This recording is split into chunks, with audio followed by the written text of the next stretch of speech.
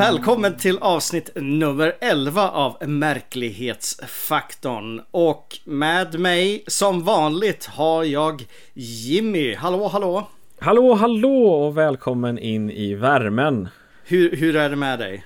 Jo, inte det är trevligt så säg. Precis, ganska som vanligt. Nu börjar det liksom vardagslunk kan jag tycka just nu. Jag fattar. Ja, men det är väl så den här. Jag brukar gnälla över hur grått det är ute och idag är det så jävla grått så jag knappt kan titta ut om jag ska vara ärlig. Jag vill ha sol, värme. Men då är det ju tur att vi har allt det konstiga och det paranormala. Jag vet. Du, jag måste erkänna en sak, Jimmy. Jag har fortfarande problem när jag ska säga Märklighetsfaktorn, att jag säger Märklighetspodden. Har du det problemet? Nej, men mest för att jag är så här lite starkt anti alla. Det känns så tråkigt med poddar som bara heter Sak-podden. Ja, det är ju det som är sant. Därför är det extra tragiskt att jag typ när jag ska skriva det eller säga det så, nej, Märklighetspodden. Jag har blivit så hjärntvättad av alla de här poddnamnen där ute. Ja, jag ville bara beklaga mig lite grann. Men det är bra att jag är ensam om det i alla fall, så vi inte båda gör det här hela tiden. Nej, precis. Du tyckte jag vet inte vad jag skulle. Nej, jag vet inte vad jag skulle komma vidare. Men jag hör Jimmy att du tyckte det var väldigt viktigt. Men jag tycker att du kanske borde känna in det lite mera, hur jobbigt det är för mig i alla fall. Ja, men vi har gjort 11 avsnitt. Det bådar inte gott om vi inte kan namnet på podden. Om inte vi kan namnet på podden vid det här laget. Du, det har. Innan vi går in på de officiella nyheterna för veckan så alltså det är en av de lustigaste sakerna som dök upp var på Facebook på så här köpes och säljes. Då dök det upp en hemsökt docka som var till salu av ett gäng människor nere i södra Sverige. Såg du den annonsen? Ja, jag såg den efter du pekade ut den, så blev jag tvungen att gå in och kika. Det är det ser man inte ofta. Nej, verkligen inte. Och jag har sträckt ut en hand till dem, men jag fick liksom ingen respons. Jag var så nyfiken på historien bakom dockan och vad som händer när man har den nära sig och sånt där. Och främst av allt, varför den är så dyr. För kommer du ihåg hur mycket den kostar? Nej, hur mycket kostade den? 123 456 kronor. Ja, just det, men det är ju klassiskt placeholder-pris. Jaha, vadå? Hur menar du? Ja, att för Facebook låter det inte att lägga ut en annons utan att du skriver ett pris. Så folk skriver bara 1, 2, 3, 4, 5, 6. Och sen är meningen att du ska komma med ett bud av vad du liksom skulle vilja betala. Är det så? Titta, nu fick jag lära mig någonting nytt. Jag har väldigt, väldigt dålig koll på hur det fungerar på Facebook, uppenbarligen. Men det blir ju intressant. Vad skulle du betala för en hemsökt docka? Alltså först och främst skulle jag gärna vilja ha bevis för att den är hemsökt. Alltså, eller liksom få uppleva någonting för att verkligen se att det finns ett fenomen runt omkring. Sen när man ska vara helt ärlig så skulle jag kanske inte vilja ha en hemsökt docka eller något annat hemsökt föremål överhuvudtaget här hemma. För husfridens skull. Men visst, okej, kanske ser den cool ut, kanske 500 kronor. Ja, men det, jag kan ju tycka att dina krav är ganska höga, eftersom att liksom, det du kräver är ett bevis att den är hemsökt. Du kräver det som spökjägare världen över har liksom försökt bevisa i hundratals år. Ja, jag är du kräver bevis på livet efter döden för att kunna köpa den här. Jag är kräsen och lite snål, om jag ska vara ärlig. Så att det är det kravet jag ställer. Ja, skulle du köpa ett hemsökt föremål? Nej, mest för att jag har så mycket skit annars. Så att jag känner att liksom saker liksom bara för att det är hemsökt, det är, nej tyvärr, jag har för lite plats. Nej, det är inte tillräckligt, när jag förstår dig. Sen har det varit, och du vet, jag är ju en twittrare utan dess like. Jag är ju väldigt förtjust i det formatet, den formen av social media. Och jag hänger väldigt, väldigt mycket i vad de kallar för hashtag UFO-Twitter. Naturligtvis gör jag det. Och där får man följa allt drama, alla intriger, alla rykten inom i den här underbara världen. De senaste veckorna och senaste månaden så har det gått rykten om att något stort ska släppas. något, alltså typ en läcka liknande de här Nimitz-videosarna som släpptes, eller bekräftades snarast av Pentagon tidigare i år. Som Trump släppte, eller vad man säger. Nej, det var inte Trump. De läcktes av en anonym källa inom flottan, som sen gavs till media av vad heter han? Christopher Mellon, en som har jobbat inom så här, försvarsministeriet i USA, så det är lite utanför det i alla fall. I alla fall, det har gått massa rykten om det. Och en väldigt duktig researcher som heter Tim Macmillan har sagt att den 2 december, då händer det grejer. Då ska det släppas troligen då militära bevis för UFON, eller vad man nu ska kalla det. De kallar det UAP, Aerial, vad fan kallar det? Vad betyder det? UAP, Unidentified Aerial Phenomenon. Tack, det är bra. Men då var det alltså en annan researcher som så här nämnde det lite i förbifarten i en intervju han gjorde, vad det här var för någonting som skulle läckas ut, vilket gjorde att det blev en Twitterstorm och drama och nästan verbala slagsmål mellan researchers där ute. För Macmillan ville ju naturligtvis vara den som släppte det här, och så var det någon annan som läckte vad det var för någonting innan. Och så det har varit väldigt mycket drama naturligtvis. Vill du veta vad det är för någonting enligt... Ska vi suga på det till nästa vecka? Ja, i och för sig, det är ju ganska snart, ja. Ja, det blir nästa veckas avsnitt, så vet vi ju båda sidor av historien. Sant, jag ska försöka hålla mig. Det är så svårt. Det är så svårt, vet du, när man vill berätta saker och ting. Men i alla fall, jag vill bara säga att det ska vara 2 grejer som släpps. Och det kommer även en tredje läcka av något slag från ett annat håll. Så det händer mycket där. Så vi får se hur mycket drama det skapar.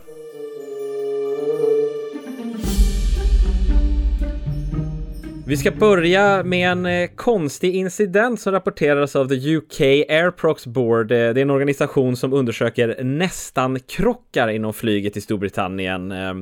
I en nyligen publicerad rapport som kom ut förra veckan på en händelse som skedde i september, för den har först nu undersökts.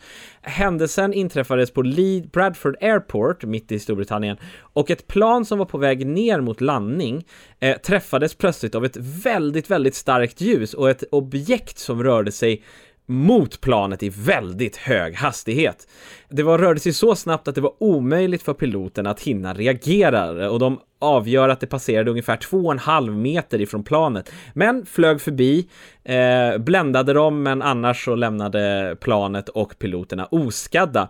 De lyckades landa planet säkert och allting rapporterades. Polishelikoptrar sa att man hade sett såna här kinesiska lyktor i området, så det har varit en sån här officiell förklaring eller en potentiell förklaring till det, men båda piloterna vill bestämt säga att det var inte vad vi såg, för en kinesisk lykta bländar inte på det sättet som det här var. Organisationen gav detta vad man kallar för en A-nivå, vilket betyder att det är det absolut högsta risken man kan ge en händelse, för att det var extremt hög risk att något hemskt skulle kunna ha hänt. Och det kunde mycket väl ha kraschat hela planet om det inte var för lite dum tur. Ja, jag läste den där artikeln och alltså jag fick ju känslan av att det var en drönare som någon idiot hade kört upp nära någon flygplats eller någonting sånt där. Men piloterna hävdade att det inte var något sånt. Eller det var ju ingen lykta i alla fall. Nej, precis, och det var det här att de bländades, som de såg att det var, att skulle det kanske göra det svårt för, om det inte var speciella drönare gjorda för att blända folk. Med det sagt så kan det mycket väl ha varit en drönare, för att uppenbarligen så var det hela 7 incidenter med drönare bara i september som var liknande denna, men de kunde inte se om objektet var en drönare på denna. Så ja, en konstig händelse, kanske med ett naturligt svar. Men varför flyger man drönare i närheten av flygplatser? För att man är dum i huvudet, om jag ska vara helt ärlig. Jag menar, jag bor ju ganska nära Arlanda. Det är ju en otroligt strikta regler om hur du får köra drönare här ute, till exempel när det gäller flygrutter och liknande.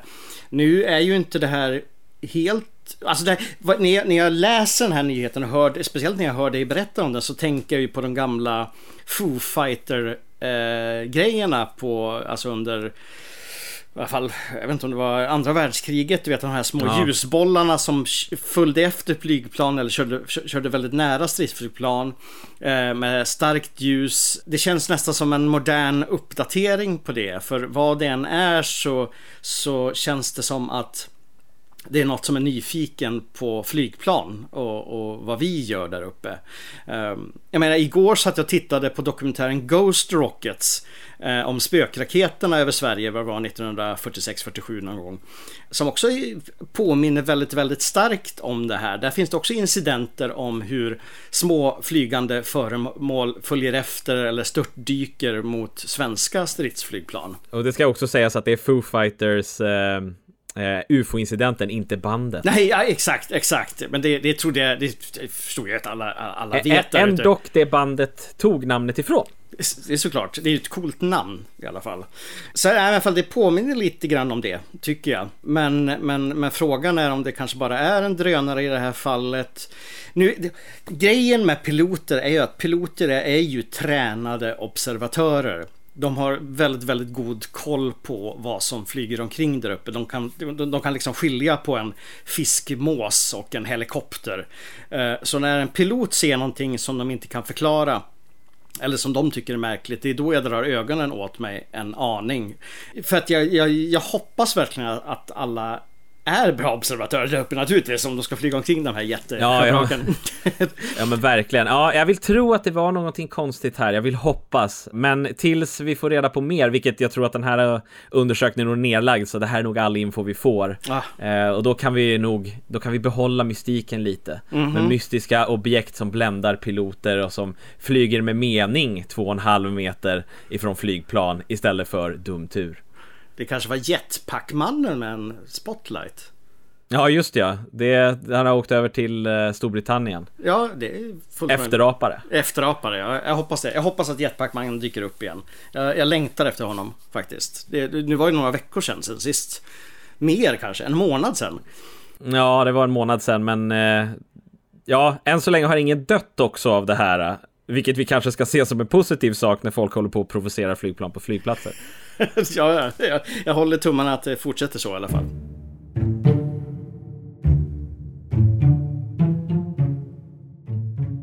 Jag ska gå betydligt högre upp i skyn med min nästa nyhet, som kanske generellt kanske inte är så märklig, fast den har ändå en aura av mystik över sig, tycker jag i alla fall.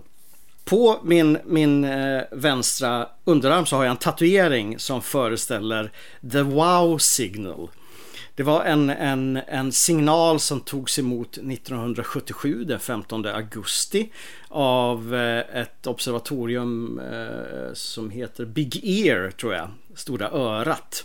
Och den här signalen var oerhört stark och väldigt, väldigt tydlig, och det kom från en specifik plats i universum.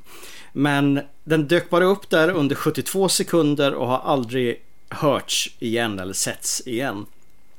Sen dess har man spekulerat i vad kom den här signalen ifrån, och det har kommit fram liksom teorier om att det här är ett naturligt fenomen. Det här är någon form av pulsar kallas det väl. Alltså det kan vara någon som, ja, vore jag rymdforskare hade jag bara kunnat rabbla spännande begrepp, men nu är jag inte det, utan jag är bara Fred. Men det finns mycket teorier om naturliga orsaker, och även att det skulle vara någon form av reflektion från jorden på något sätt, och så vidare. Men man har aldrig liksom kommit fram med ett definitivt besked.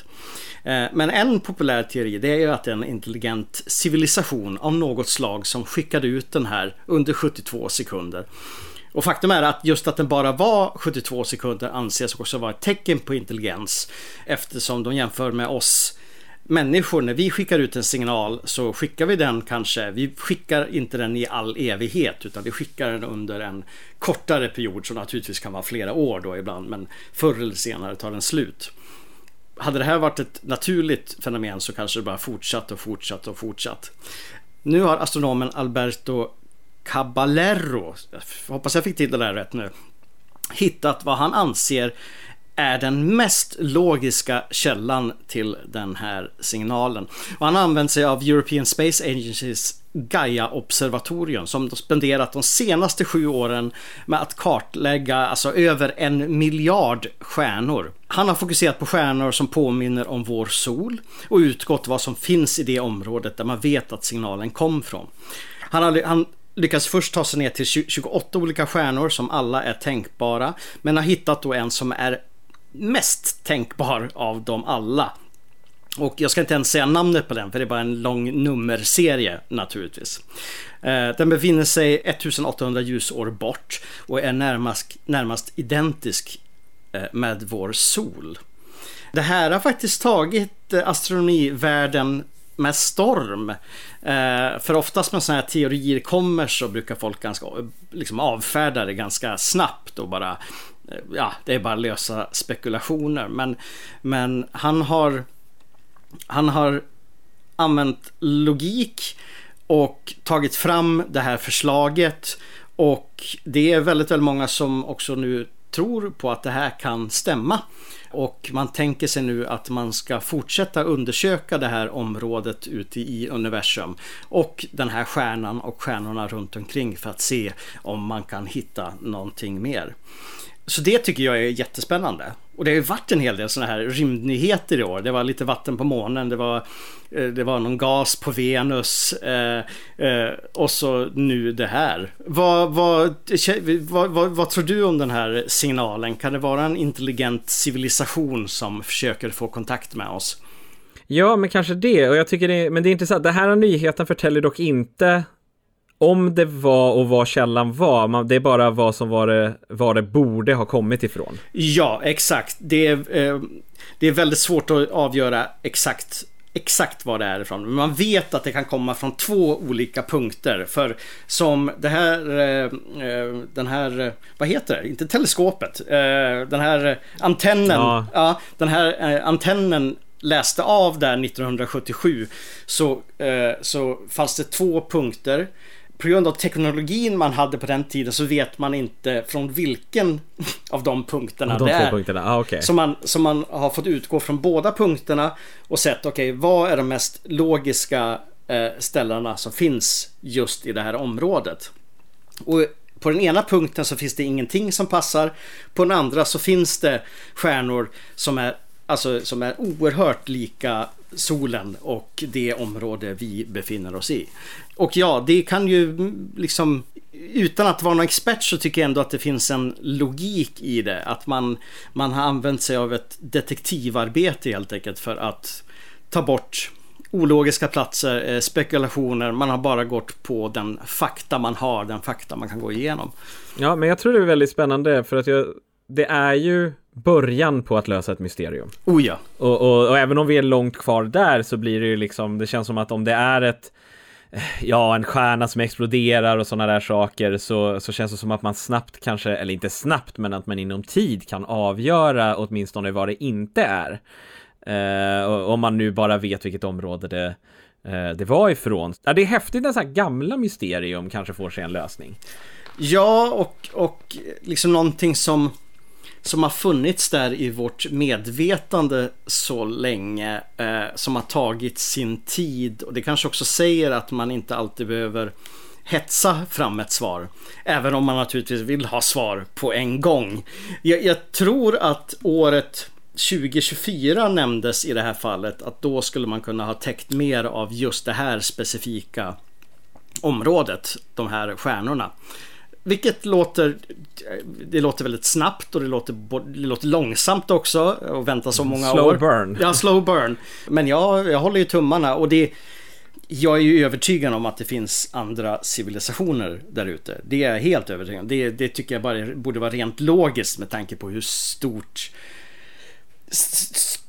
den här platsen är, hur universum, hur enorm den är. Någonting måste det finnas, så att det finns något intelligent liv där ute, absolut. Det finns ju uppenbarligen inte på jorden, så att någon annanstans borde det finnas. Nu var jag lite elak mot mot oss jordbor här tycker jag ändå, men ni förstår vad jag menar. Vi ska till från rymden och ner på jorden igen. Vi ska till USA och Oklahoma. Soonert Paranormal är en grupp spökjägare som undersökte ett hamburgerhak som heter Dixon 66 i staden Sapulpa i Oklahoma. Det förtäljer inte riktigt vad det var för spökaktiviteter som hade hänt där innan, men gruppen hade oavsett satt upp övervakningskameror på platsen och lyckats fånga en del konstiga saker som jag tyckte ändå var anmärkningsvärda. Det handlar om 3 olika incidenter från samma kväll. En där man fångar att ljusen i taken flickrar till mitt i natten när ingen är där. Elfel eller spöken? Det är svårt att säga, men det verkar som att sakerna liksom får mer el, alltså istället för att de liksom släcks ner. Så det är någonting konstigt här på G. Det är antingen en brandfara eller paranormalt. Gruppen fångade också flera inspelningar av orber, mystiska bollar som flyter i luften, någonting som är väldigt notoriskt inom spökjägarkretsar, då det är otroligt svårt att säga vad som är damm och vad som kan vara spöken. Faktum är att om du tar en blixt och fotar ett gammalt hus så kommer du nästan 100% fånga vad många säger, eller vad en del säger är orber, men det är egentligen dammpartiklar i luften. Samtidigt så kan man inte riktigt se förbi fenomenet, för att det finns bilder på orber som ser ut att vara någonting som inte är damm. Ofta har de en kärna och grejer, så att man ska inte förbi se fenomenen, men orber är någonting som alltid är ett varningstecken när man håller på med spöken. Vad dessa ser ut har jag lite svårt att avgöra om det skulle vara damm eller någonting annat. Men det intressantaste är en tredje video de har med någonting konstigt som rör sig mot kameran. Ser ut att vara ett hår och är förmodligen det, men det rör sig, men sen flyter det baklänges samtidigt som man hör ett morrande på den här videon. Jag gillar lite det här för att det är lite lågmält. Det är lite klassisk spökjakt. Liksom lite hur, om man ska vara så, nu för tiden så känns det som att mycket spökjägare gör liksom, alltså det är stora grejer, det är liksom dramatiska grejer, och speciellt liksom mycket tv-serier som Ghost Hunters och sådär, så blir det alltid så dramatiskt. Jag gillar det här lite low-key av att liksom, det verkligen känns att det är bara ett gäng entusiaster som åker ut och fångar intressanta saker. Jag håller med dig. Det finns någonting fräscht i att det tillåts vara så diskret och lågmält. Jag menar, jag har sett så oerhört mycket av, du vet, Ghost Adventures och liknande, och det är ju en demon runt varje hörn i stort sett där, och det är så mycket drama, så det känns bara härligt att se den här orben eller det här hårstrået eller de här blinkande lamporna för en gångs skull. Och på något sätt, kanske inte hårstrået, men på något sätt, i alla fall lamporna och sånt där kan jag tycka är mer intressant ändå under en spökjägarsession än att någon påstår sig ha fått en demon på sig eller ha spelat in någon form av digital röst eller någonting. Nu får du stoppa mig här om du blir upprörd, men jag skrev senast igår på min Twitter om att jag tyckte att orber var lika tråkiga som chemtrails. När det kommer då till mystiska saker, om man ska kalla dem ens det. För jag har aldrig riktigt känt mig imponerad av orber, även om också jag har sett coola orbebilder med, som du förklarar, en kärna och det finns någonting annat i det. Men jag har fan svårt att hetsa upp mig över orber. Alltså tyvärr. Ja, men jag håller med. Det är det som är liksom, när folk postar bara orber, då är det inte intressant överhuvudtaget, för du har fotat i ett gammalt hus. Men jag tänker att det går liksom, om man tittar på en helhet så kan det finnas något mycket intressantare i det, att liksom, det här hände också, och sen så en sekund efter så fick vi en orb och den rör sig liksom på ett jättekonstigt sätt. Då kan det finnas något intressant, men orber i sig ska man är väldigt ointressanta, och man ska vara väldigt försiktig med att se det som något som helst bevis för något. Vad ska orber föreställa vara? Man säger att det är typ energi från människor i liksom så här i bollform, eller vad man ska säga. Så att det är liksom andar eller energi. Det är det man säger att de här spökorberna och inte dammorberna skulle kunna vara. Och ofta de som är konstigaste, de som exempelvis rör sig väldigt individuellt, de liksom så här närmar sig en person liksom bakifrån och sen så är det som att de nästan rör vid dem och sticker därifrån. Det är liksom, det är inte bara att att damm och vind i rummet liksom får det att röra på sig, utan den rör sig liksom mycket fram och tillbaka och är liksom, beter sig som att den har en intelligens. Det är då det kan vara lite intressant. Jag tänkte på det där hårstrået också, som faktiskt, jag tycker det är en intressant video, det är det, speciellt hur den rör på sig. Men tycker du inte också att det liksom påminner om en väldigt chill, avslappnad Rod? Jag vet inte om våra lyssnare kommer ihåg Rod-fenomenet för några år sedan. Det är det mest 90-taliga i paranormala kretsar. Om det finns något som är liksom, du vet, gammalt och förlegat, så är Rods det. Rods, ja. Rods är alltså någon, alltså, ja, hur ska man förklara det med? Ett fenomen från 90-talet när hemmavideokameror var populära, och då började man hitta konstiga varelser som såg ut som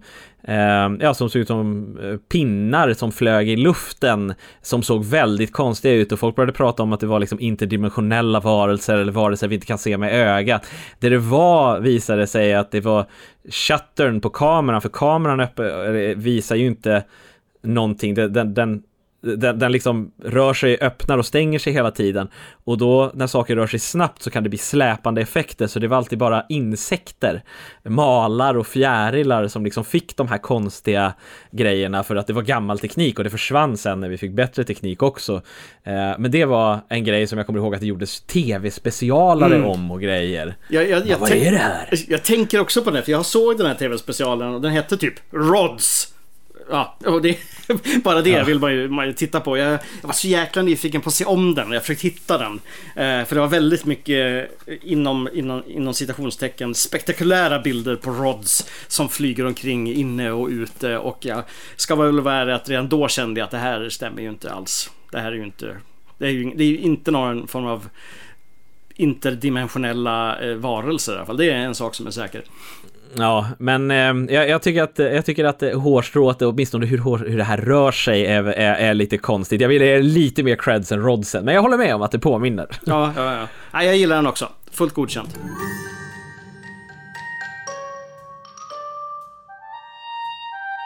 Och hurra, Jimmy, vår vän Måttmannen är tillbaka igen. Vilken grej, va? Ja, äntligen. Äntligen. Enligt 2 nya vittnen som nyss rapporterat detta i Cape Girardeau, jag vet inte hur man uttalar det, i Missouri. Så det alltså var 2 systrar, Beverly Weekly och Brenda Elfrink, båda i 60-årsåldern, som var ute och körde en kväll när en mystisk varelse flög upp framför deras bil. Brenda, säger man Brenda, okej. Brenda som satt och pillade på sin mobiltelefon hann inte se så mycket, men Beverly fick en hyfsat bra titt på varelsen. Den var mörk, mer svart än brun, med läderartade vingar som liksom slöt sig om kroppen när den flaxade förbi. Det verkar också ha varit fler än 2 vingar, typ som hon beskrev det som att den var liksom skrynklad och vikt som ett paraply. Du vet, man fäller ihop ett paraply, så är den liksom så här lite väck och grejer i. Hon kunde dock inte urskilja varken fötter eller huvud, men den liksom smalnade av lite längre ner. Hon hävdar bestämt att det var absolut ingen trana, för tranor har ibland missidentifierats som Mothman, i alla fall enligt diverse teorier. Alltså det här med att den inte har något huvud, det är ju någonting som har dykt upp i Mothman-sammanhang förut. Liksom att huvudet är direkt på överkroppen utan att det är någon hals eller någonting sånt där. Men, just det. Så det stämmer, men det här med att det inte hade några fötter tycker jag också. Alltså att det var bara liksom en kötthög som flaxade förbi, gör ju att den känns skum. Verkligen. Ja, jag tänker att det kan vara väldigt svårt att utröna om man ser något, speciellt om det flyger. För mig, jag får bilden av att den flyger emot dem. Och då tänker jag att det är väldigt svårt att se vad som är liksom det rör sig så fort, det är säkert på kvällen. Jag tänker att det inte nödvändigtvis behöver ta bort dig från Mothman observationerna. Nej, absolut inte. Men hon var så detaljerad i övrigt just att den var skrynklig och läderartad och grejer. Och hon beräknade att den var ungefär 1,80 lång. Typ så hur man nu kan... Jag vet inte hur man uppskattar det liksom. Men jag har aldrig förstått det när folk liksom, hur lång var den där Men in Black? Ja, han var 1,75. Hur vet man det? Lätt teori där, som nu gör jag ren gissning här för jag kan inte de måtten i huvudet, men jag undrar om inte 6 feet är typ 1,80. Ja. Och då blir det en sån här alltså att man säger 6 feet precis som samma sätt vi skulle ha sagt 2 meter för att det är en ungefärlig. Ja. Så det kan ligga någonting där. Ni får gärna rätta mig om jag har fel, för att jag matte och feet är verkligen inte vänner. Men jag har så här lätt tanke att det kan vara därför de alltid är så specifika med just 1,80 måttet. Ja, men det har du helt rätt i. Jag tror på det där.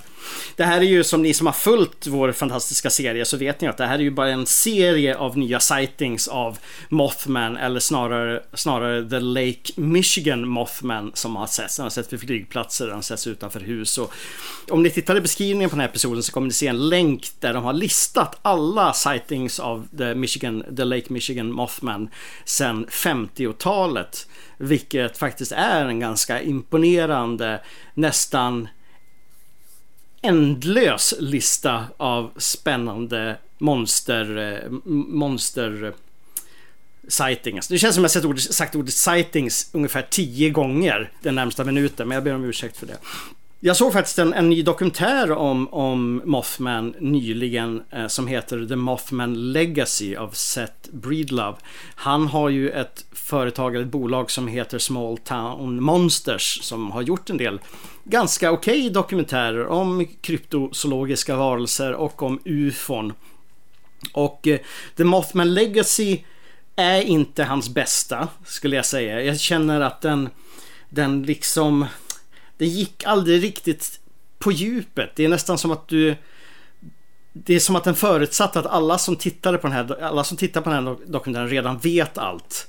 Så ibland så liksom skummar den över detaljer som du bara vill att de ska gräva ner sig i. Men det känns verkligen som att han har tagit ett antal intressanta fall och bara, jaha, det var det, och så har han gått vidare till nästa utan att liksom fördjupa sig i det.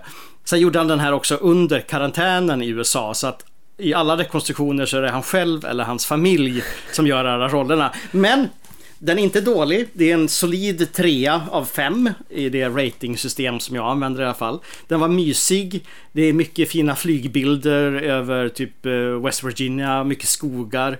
Absolut, den är värd att se. Men för er som är mer intresserade så finns en dokumentär som heter Eyes of the Mothman, som jag tror det är en mastodontdokumentär på 2,5 timme som går oerhört på djupet, både i konspirationsteorier om den här varelsen, som kryptozoologiskt under, som utomjording. Otroligt bra dokumentär faktiskt. Kom för ett par år sedan. Den måste jag kika in. Ja, absolut. Du kan få låna den av mig om du inte hittar den någon annanstans. Absolut. Jag vill också påpeka en detalj i den här historien som vi just rörde i här, och det är ju, vi har ju pratat om att vara mobilberoende och att man missar saker, och det är exakt vad vi har här. Hon missade Mothman, den här passageraren missade Mothman för att hon tittade ner i sin mobil. Ja, hon satt det är förargligt. Ja, verkligen. Hon satt säkert och scrollade och förargade sig över någonting på Facebook när den här grejen flög förbi. Jag tänkte faktiskt på det också. Jag tänkte vad surt. Vad otroligt surt ändå.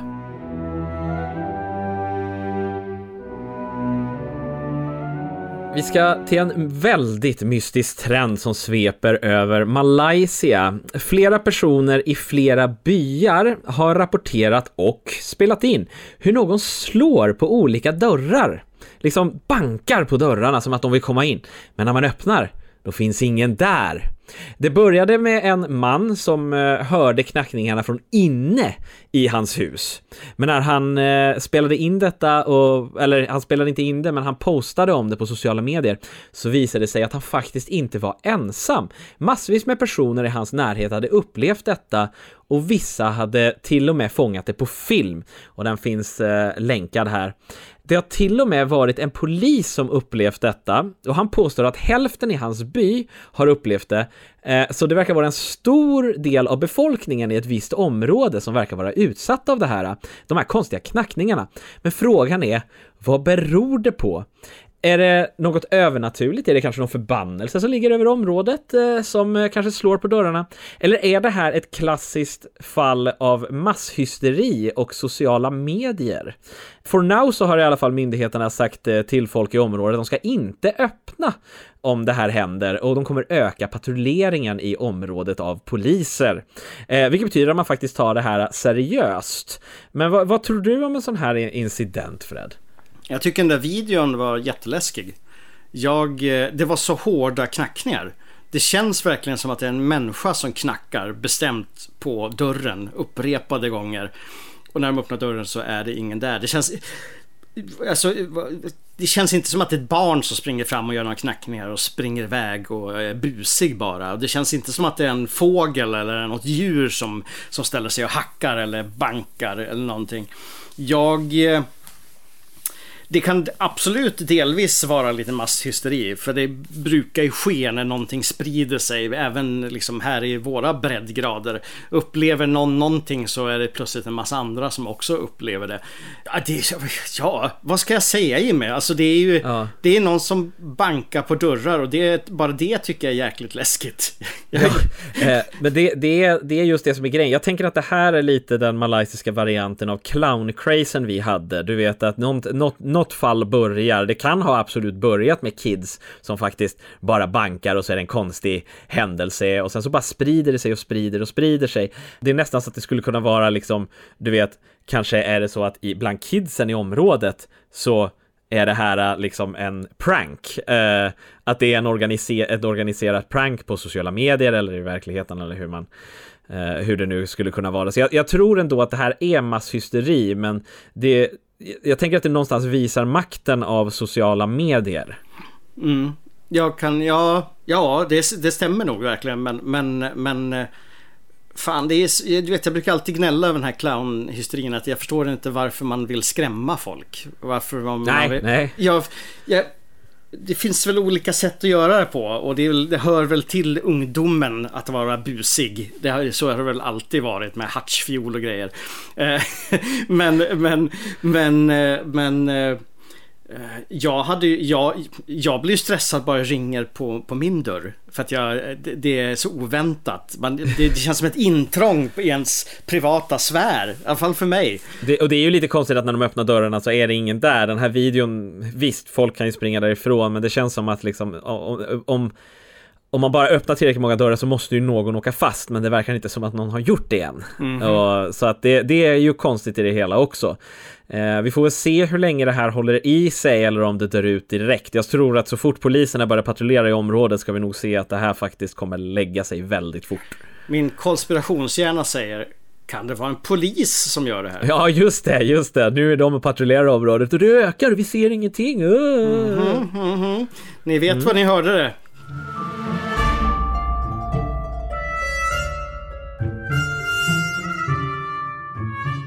Den stora snackisen den senaste veckan är ju, du har ju absolut hört om den du också, jag tror att ni alla har hört om den, är det mystiska fyndet som ett helikoptercrew gjorde i Utah i USA.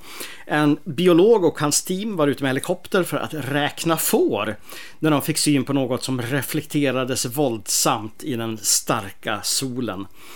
De hovrade ner och flög närmare och kunde se vad som närmast kan beskrivas som en metallisk monolit som stod inuti en bergsskreva.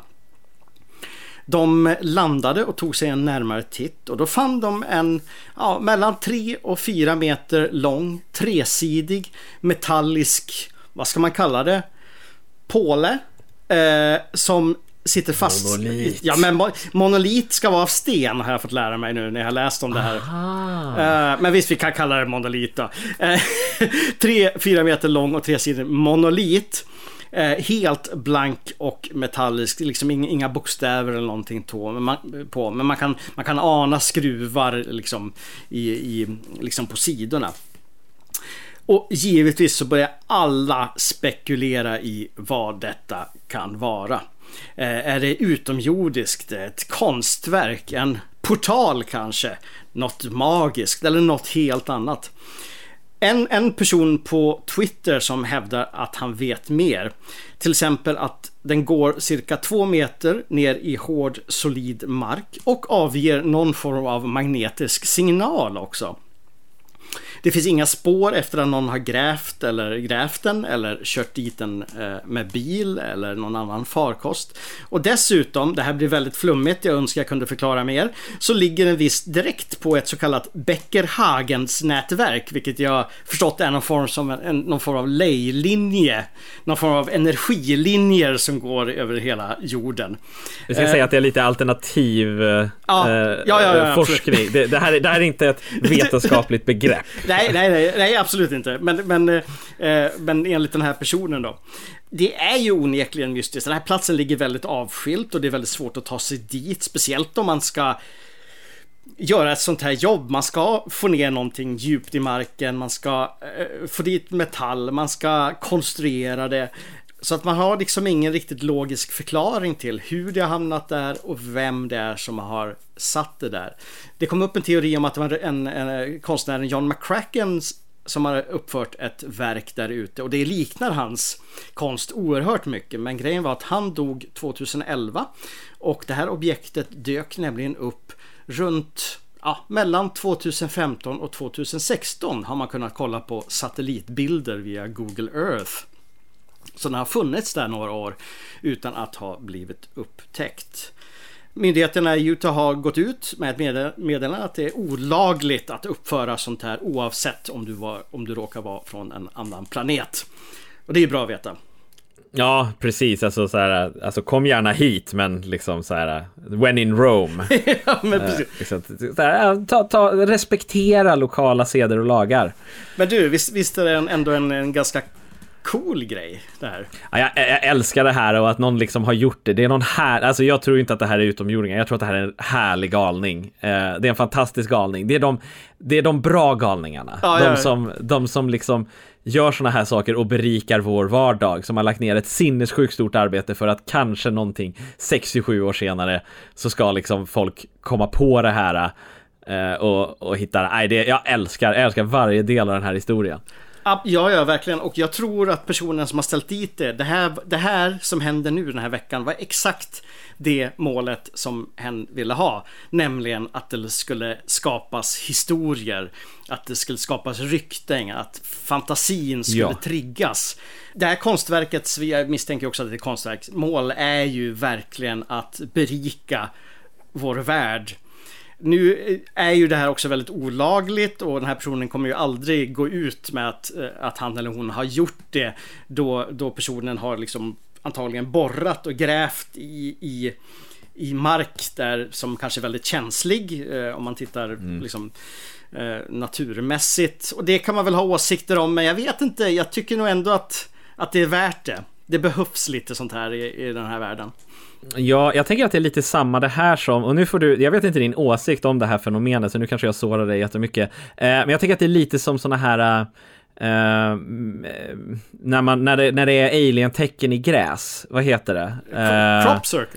Crop circles, precis. Jag tänker att det är lite med det, för det var en sån här grej som man eller om varje grej, någon grej kanske är utomjordingar, men det bevisades ju att det var väldigt lätt för ett gäng människor att göra det här, göra väldigt intrikata mönster så att en stor del faktiskt var människor. Och där är det också, varför gjorde de det? Jo, för att av samma anledning som den här förmodligen gjorde det, för att det skulle bli nyheter, för att det kanske skulle vara intressant, för att kanske berika världen lite.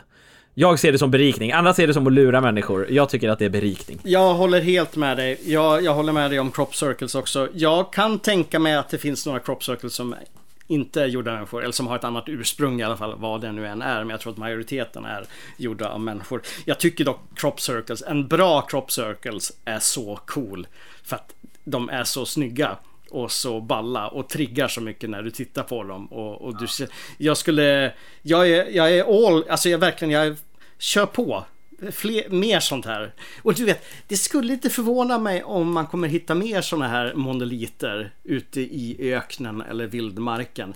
Det känns som att det här är en sån händelse som kommer att utvecklas till kanske något mer avancerat. Att den här personen har gjort det här på flera ställen och det har inte hittats än. Början på en skattjakt. Ja, älskar skattjakter. Ja, den liksom, den här pekar mot norr, du vet. Och så ska man följa skuggan eller någonting sånt där. För det är det häftiga. Jag rekommenderar verkligen att man går in på Google Maps, för att där ser man den väldigt tydligt. Mest för att den har en sån fantastisk skugga som gör den väldigt synlig. Så att det kanske finns någonting där med skuggan och någon skattjakt eller någonting, om vi fortsätter åt det här hållet. Men for now är skatten undangömd, om det finns någon.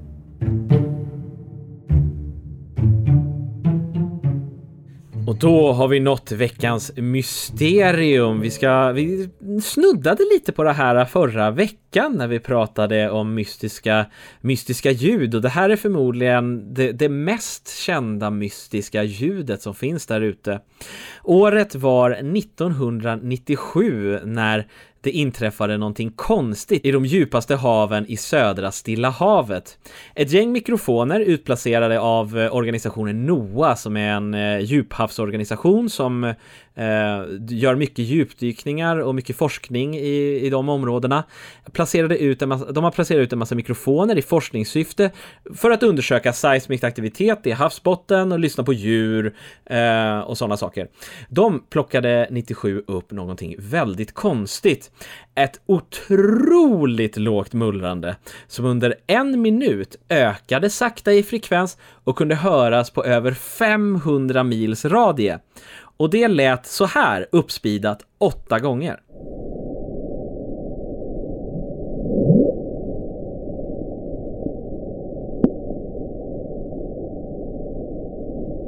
Ljudet ska ha kommit från Sydamerikas södraste spets, och man började fundera på vad det var som hade gjort lätet. Det finns inget djur som vi känner till som skulle kunna skapa ett ljud som detta, utan det skulle ha krävts ett djur på 75 meter i längd för att kunna skapa det, vilket är dubbelt så stort som blåvalar brukar kunna vara. Och i och med detta så var en legend född, och länge funderades det över mystiken i detta fall. Var det en jättevarelse, eller vad var det som kunde ha skapat denna sak? Kanske var det något människoskapat, det var en teori. Kanske en bomb som ryssen hade sprängt på havsbotten och i ett försöka dölja någon sorts atomsprängning kanske. Men man har ändå kunnat säga att det här var mer naturligt än något elektroniskt eller människoskapat. Ljudet i fråga har kommit att kallas The Bloop. Så Fred, vad tror du om denna händelse? Vad har du för teorier? Oj. Jag har så många teorier. Inte alls faktiskt, om jag ska vara ärlig. Som vanligt så hoppas jag ju på att det är något jättelikt vidunder som simmar omkring och vrålar där nere i djupet, naturligtvis.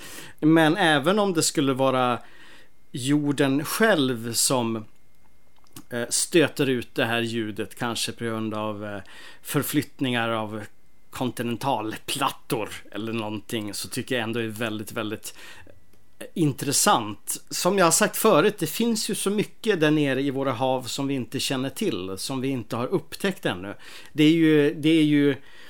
är ju fortfarande alltså extremt outforskat, de här djupen. Man hittar väl hela tiden nya märkliga varelser och små fiskar och krabbor och annat av de olika slag. Så man kan ju då fundera, det kanske finns någonting jättestort där nere ändå. Jag vill hoppas på det. De säger ju att det är mer undersökt i rymden än än de djupaste havsbotten, och kanske är det här ett sånt här fall. Jag hoppas ju att det är någon stor varelse, och det sägs att det ska vara vissa saker i det här som tyder på någon sorts djuriskt ursprung. Exakt vad det är eller om det är ren bullshit, det kan jag inte säga. Det ska dock sägas att 2012, 15 år efter incidenten, så gick NOAA, den organisationen vars utrustning fångade ljudet till att börja med, ut att det med största sannolikhet var is som skrapade på havsbotten, och att det kan skapa såna här ljud som hörs på extremt långa sträckor, vilket vatten förstås också gör. Vatten är ju enkelt att höra saker på väldigt långa avstånd. Det här är lite som en sån historia vi hade med de här nightcrawlersarna som vi pratade för någon vecka sedan, att oavsett, för att det är förmodligen fake, det här är förmodligen någonting naturligt, men det lever fortfarande kvar. Det är så, och populärkultur pratar fortfarande om bloopen, och liksom pratar om att det är sci-fi historier i havet brukar ofta ha bloopen som the origin story av vad det nu är för monster man har där nere i havsdjupet och sådana saker. Så det lever kvar än idag, trots att vi förmodligen har en naturlig förklaring, och det går ju ändå inte riktigt att 100% bevisa att det var is, även om det är troligt. Så jag håller vid förhoppningen att kvar där ute finns ett enormt havsmonster på väldiga djup redo att upptäckas. Jag håller tumman också. Jag vill bara säga att jag tycker den här isförklaringen är skittråkig. Jag vill inte ha någon is som skrapar mot botten. Alltså på riktigt. Det är ju typ... Noah. Ni måste ju... Ja. Ni måste ju... Jävla forskare. Ja, verkligen. Ja. Det här, jag vill bara... Du vet, i mitt enorma arkiv av saker som jag minns... det vill säga som i mitt huvud. Och nu låter jag riktigt intelligent här. Men skitsamma. Ett minne som dyker upp nu. Det är hur min mors make, han är gammal sjöman. Norrman dessutom, en norsk sjöman, det är riktiga sjömän. Han seglade på de vida haven under många år, och han har berättat för mig att ibland så såg de späckhuggare som hade enorma märken av liksom sugmärken, sugproppar över kroppen. Alltså vi pratar jag vet inte, meterstora. Alltså som att de hade brottats med stora bläckfiskar. Så det är kanske en sån som vrålar där nere. Det hoppas jag på.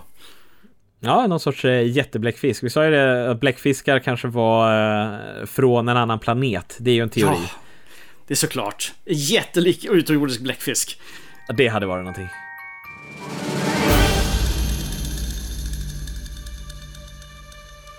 Där har vi det, en vecka med mysterium. Jag måste säga att det är lite subtila mysterium den här veckan. Det är inga såna här super-wow-grejer som har liksom med utomjordingar som invaderat några städer eller någonting sånt där. Utan det var lite subtila grejer, coola grejer fortfarande. Ja, jag tyckte de inte var dåliga. Jag tyckte de var väldigt intressanta, men väldigt diskreta, lågmälda, nästan jordnära, trots att vissa var i rymden. Men liksom, man kan liksom hantera dem på ett annat sätt.